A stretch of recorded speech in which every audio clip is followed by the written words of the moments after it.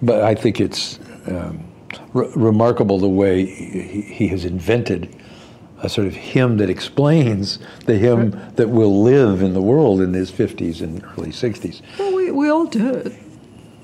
Well, not me. No, I'm sure that's true, but it's, in this case, manifests itself in some amazing ways, which we'll get to. What starts here changes the world. Well, I've got to admit, I kind of like it. What starts here changes the world. We are the music makers, and we are the dreamers of dreams. The average American will meet 10,000 people in their lifetime. I was handcuffed to another man from another tribe whose language I did not speak. Don't think. Feel. But if every one of you changed the lives of just 10 people, and each one of those people changed the lives of another 10 people, and another 10. We did not know each other. And we could not speak to each other because if we could have spoken to each other, we might have been able to figure out what was happening to us. To every politician who is taking donations from the NRA. It is because America has not invested in its people. Shame on you. And you can change the entire population of the world, 8 billion people. And if we could have figured out what was happening to us, we might have been able to prevent it. If you think it's hard to change the lives of 10 people, change their lives forever, well, that didn't happen, and here we are. You're wrong. Are you better off Than you were 4 years ago. You didn't know this kid, okay? We did. They're looking for help. We call BS. They're looking for help. They're not looking for more of the same. When people lose their jobs, there's a good chance I'll know them by their names. When a factory closes, I know the people who ran it. When the businesses go bankrupt, I know them. Well, Governor, we also have fewer horses and bayonets because the nature of our military's changed. We have these things called aircraft carriers where planes land on them. When we get enough money, honey, we'll bring you down. But their children were saved, and their children's children. Generations were saved by one decision, one person. But changing the world can happen anywhere, and anyone can do it. So what starts here can indeed change the world. But the question is, what will the world look like after you change it? Welcome to Public Access America. One of the things we seem to be sort of discovering is he and all the KGB people that supposedly leave in the collapse of the Soviet Union, 800,000 men and women who disappear or who fall out of their jobs, are kind of, the word we keep coming up with is shipwrecked. They're just out there somewhere, right? He lands in Leningrad and then St. Petersburg. I don't know how much time we need to spend in this territory as we get him up to the FSB in Moscow, but is there something about the Sobchak era, the place, the time, other than the documentary he has made about himself at that time that is relevant and important for us to know about? Well, the important thing is that he stayed in the KGB. He returned to Leningrad. He got a job, and this was a classic KGB posting. He got a job as the man in charge of foreign relations for the university at the time. Very sensitive posting at the time because universities were just starting to open up to foreign students, foreign teachers, foreign exchange programs. And so, of course, you needed a KGB man to oversee all of that. And so he was in that position, not for very long. And then he takes another classic KGB posting, which is being an assistant to an official who was one of the first elected officials in the country. Leningrad was the first city in the country to hold elections to its city council. And it's a very large legislature. It's a huge city. It's 5 million people. And a very exciting election. And they were really trying sort of radical democracy at the time. They wanted a leaderless city council, some of them, and direct democracy of all kinds. It was really beautiful. And Sobchak, the mayor, emerged as a kind of centrist. Right? He had been a member of the Communist Party, unlike some of the New Democrats. He'd very much been a member of the establishment, a professor at the university, so it means that his ideological credentials had passed muster with the Communist Party, and now he's a Democrat, but not as radical as some of these Leningrad direct democracy advocates and that sort of thing. And so he is able to get sort of the more conventional communist constituency and the New Democratic constituency. And so he gets elected by the city council to be mayor. And Putin becomes his assistant. And he served as his deputy up until 1996. And now he was in charge of the city's foreign business. And again, that would be something that would be a logical sort of place to plug a KGB man into. But also, in all fairness, probably a job that he could navigate better than many other people. He had been abroad. He had been trained in talking to foreigners.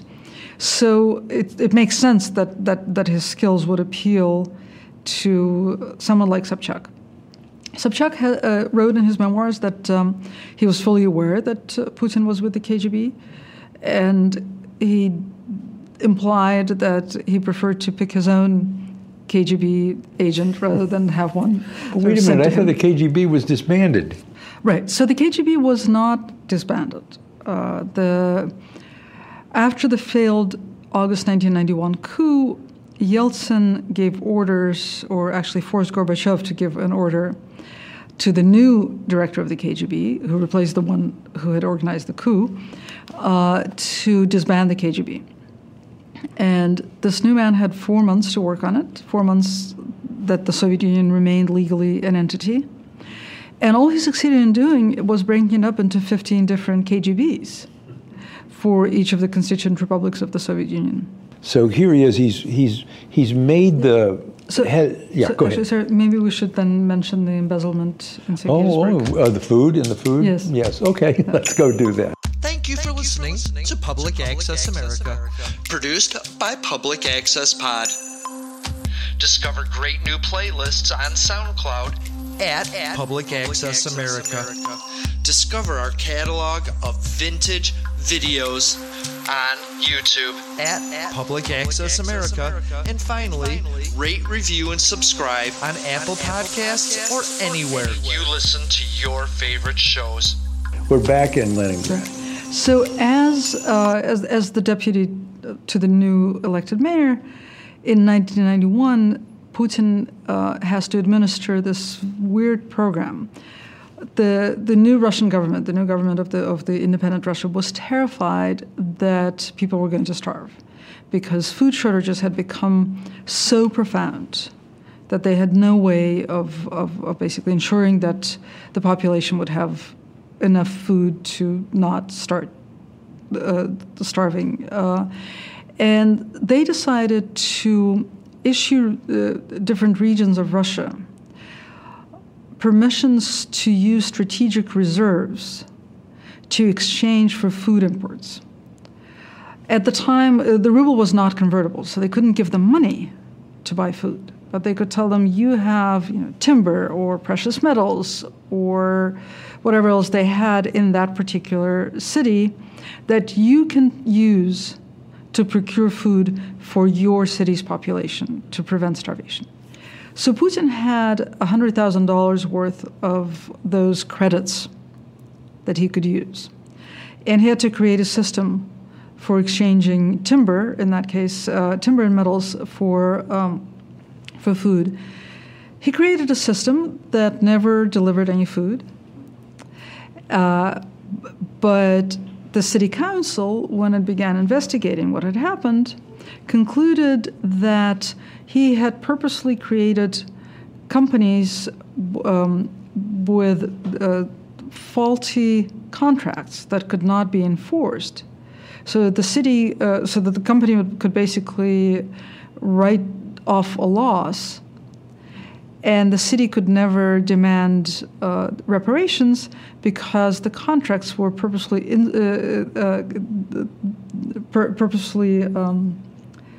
constructed in such a way as to prevent enforcement. And so the city council investigation concluded that Putin needed to be prosecuted. But that required an order from the mayor to allow the prosecution of his deputy. Instead of allowing that, the mayor actually disbanded the city council and proceeded to govern by decree for about a year and a half. So much for democracy, yes? Fledgling democracy. Exactly. Strangled, drowned, whatever you do with it.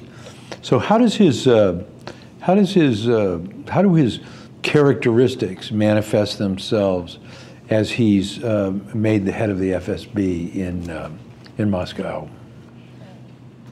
So, unsurprisingly, we know the least about his time as head of the FSB, except that he was a bit of an outsider there, even though he was a career KGB man. He was a colonel, or actually lieutenant colonel, when he was promoted to head of the FSB. He felt that he wasn't trusted and that he didn't trust the men there. He held his meetings in a disused elevator shaft in the FSB building because he was afraid of being wiretapped. That's about all we know. So, he wasn't a reformer. He didn't leave a trace on the FSB except for that funny story about taking his meetings in the elevator shaft. And that was with Berezovsky, right? That was with Berezovsky. Okay. Who plays a sort of central role in the ascension of Vladimir Putin. Right. So Berezovsky was an oligarch who fancied himself a kingmaker. And I mean, there was this sort of phenomenon of men who'd become very, very wealthy very, very quickly in the 1990s because they were smart and well-placed. And so Berezovsky was one of them, and it really went to his head. And he was a masterful sort of bluffer. He would buy a minority stake in a company and then pretend that he owned the whole company and proceed to give orders, and people would believe him. And so I think he felt a little bit like that with the whole country. And Yeltsin seemed to like him and trust him. He made him the head of his Security Council at one point. He was very much part of Yeltsin's inner circle, what was called the family, even as Yeltsin sort of alienated everybody else. And Berezovsky lobbied for Putin as a successor to Yeltsin. Yeltsin needed a handpicked successor because he was afraid of being prosecuted in case the opposition took power after his second term was over. He was a very different kind of man to Putin. I don't think he considered the possibility of, say, canceling elections and going for a third term, something that Putin has done. He's now in his third term. But although he hasn't canceled elections, but he's fiddled with the Constitution in all sorts of creative ways. But Yeltsin wasn't like that, but he certainly didn't want to go to prison. So the idea was that they would put somebody they could play in the president's chair. To those who would tear the world down, we will defeat you. These attacks continue as I speak. To those who seek peace and security, we support you. And to all those who have wondered if America's beacon still burns as bright, tonight we prove once more that the true strength of our nation comes not from the might of our arms or the scale of our wealth, but from the enduring power of our ideals, democracy, liberty, opportunity, and unyielding hope. Let me tell you something you already know. The world ain't all sunshine and rainbows. It's a very mean and nasty place, and I don't care how tough you are, it will beat you to your knees and keep you there permanently if you let it. You and nobody is gonna hit as hard as life. Ask not what your country can do for you. I have a dream. Ask what you can do for your country. My poor little children, one day live in a nation where they will not be judged by the color of their skin, but by the content of their character. I don't have to tell you things are bad. Everybody knows things are bad. It's a depression. In this lifetime, you don't have to prove nothing to nobody except yourself. But it ain't about how hard you get. It's about how hard you get and keep moving forward. How much you can take and keep moving forward. That's how winning is done.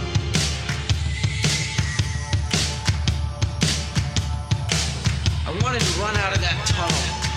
For my dad. To prove to everyone what? Public Access America on SoundCloud, Apple Podcasts, YouTube, and now Facebook. Public Access America. History in the making. Making history in the making.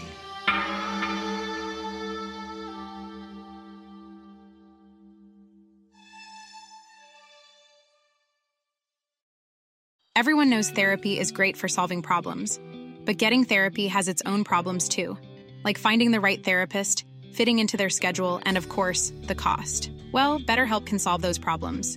It's totally online and built around your schedule. It's surprisingly affordable too.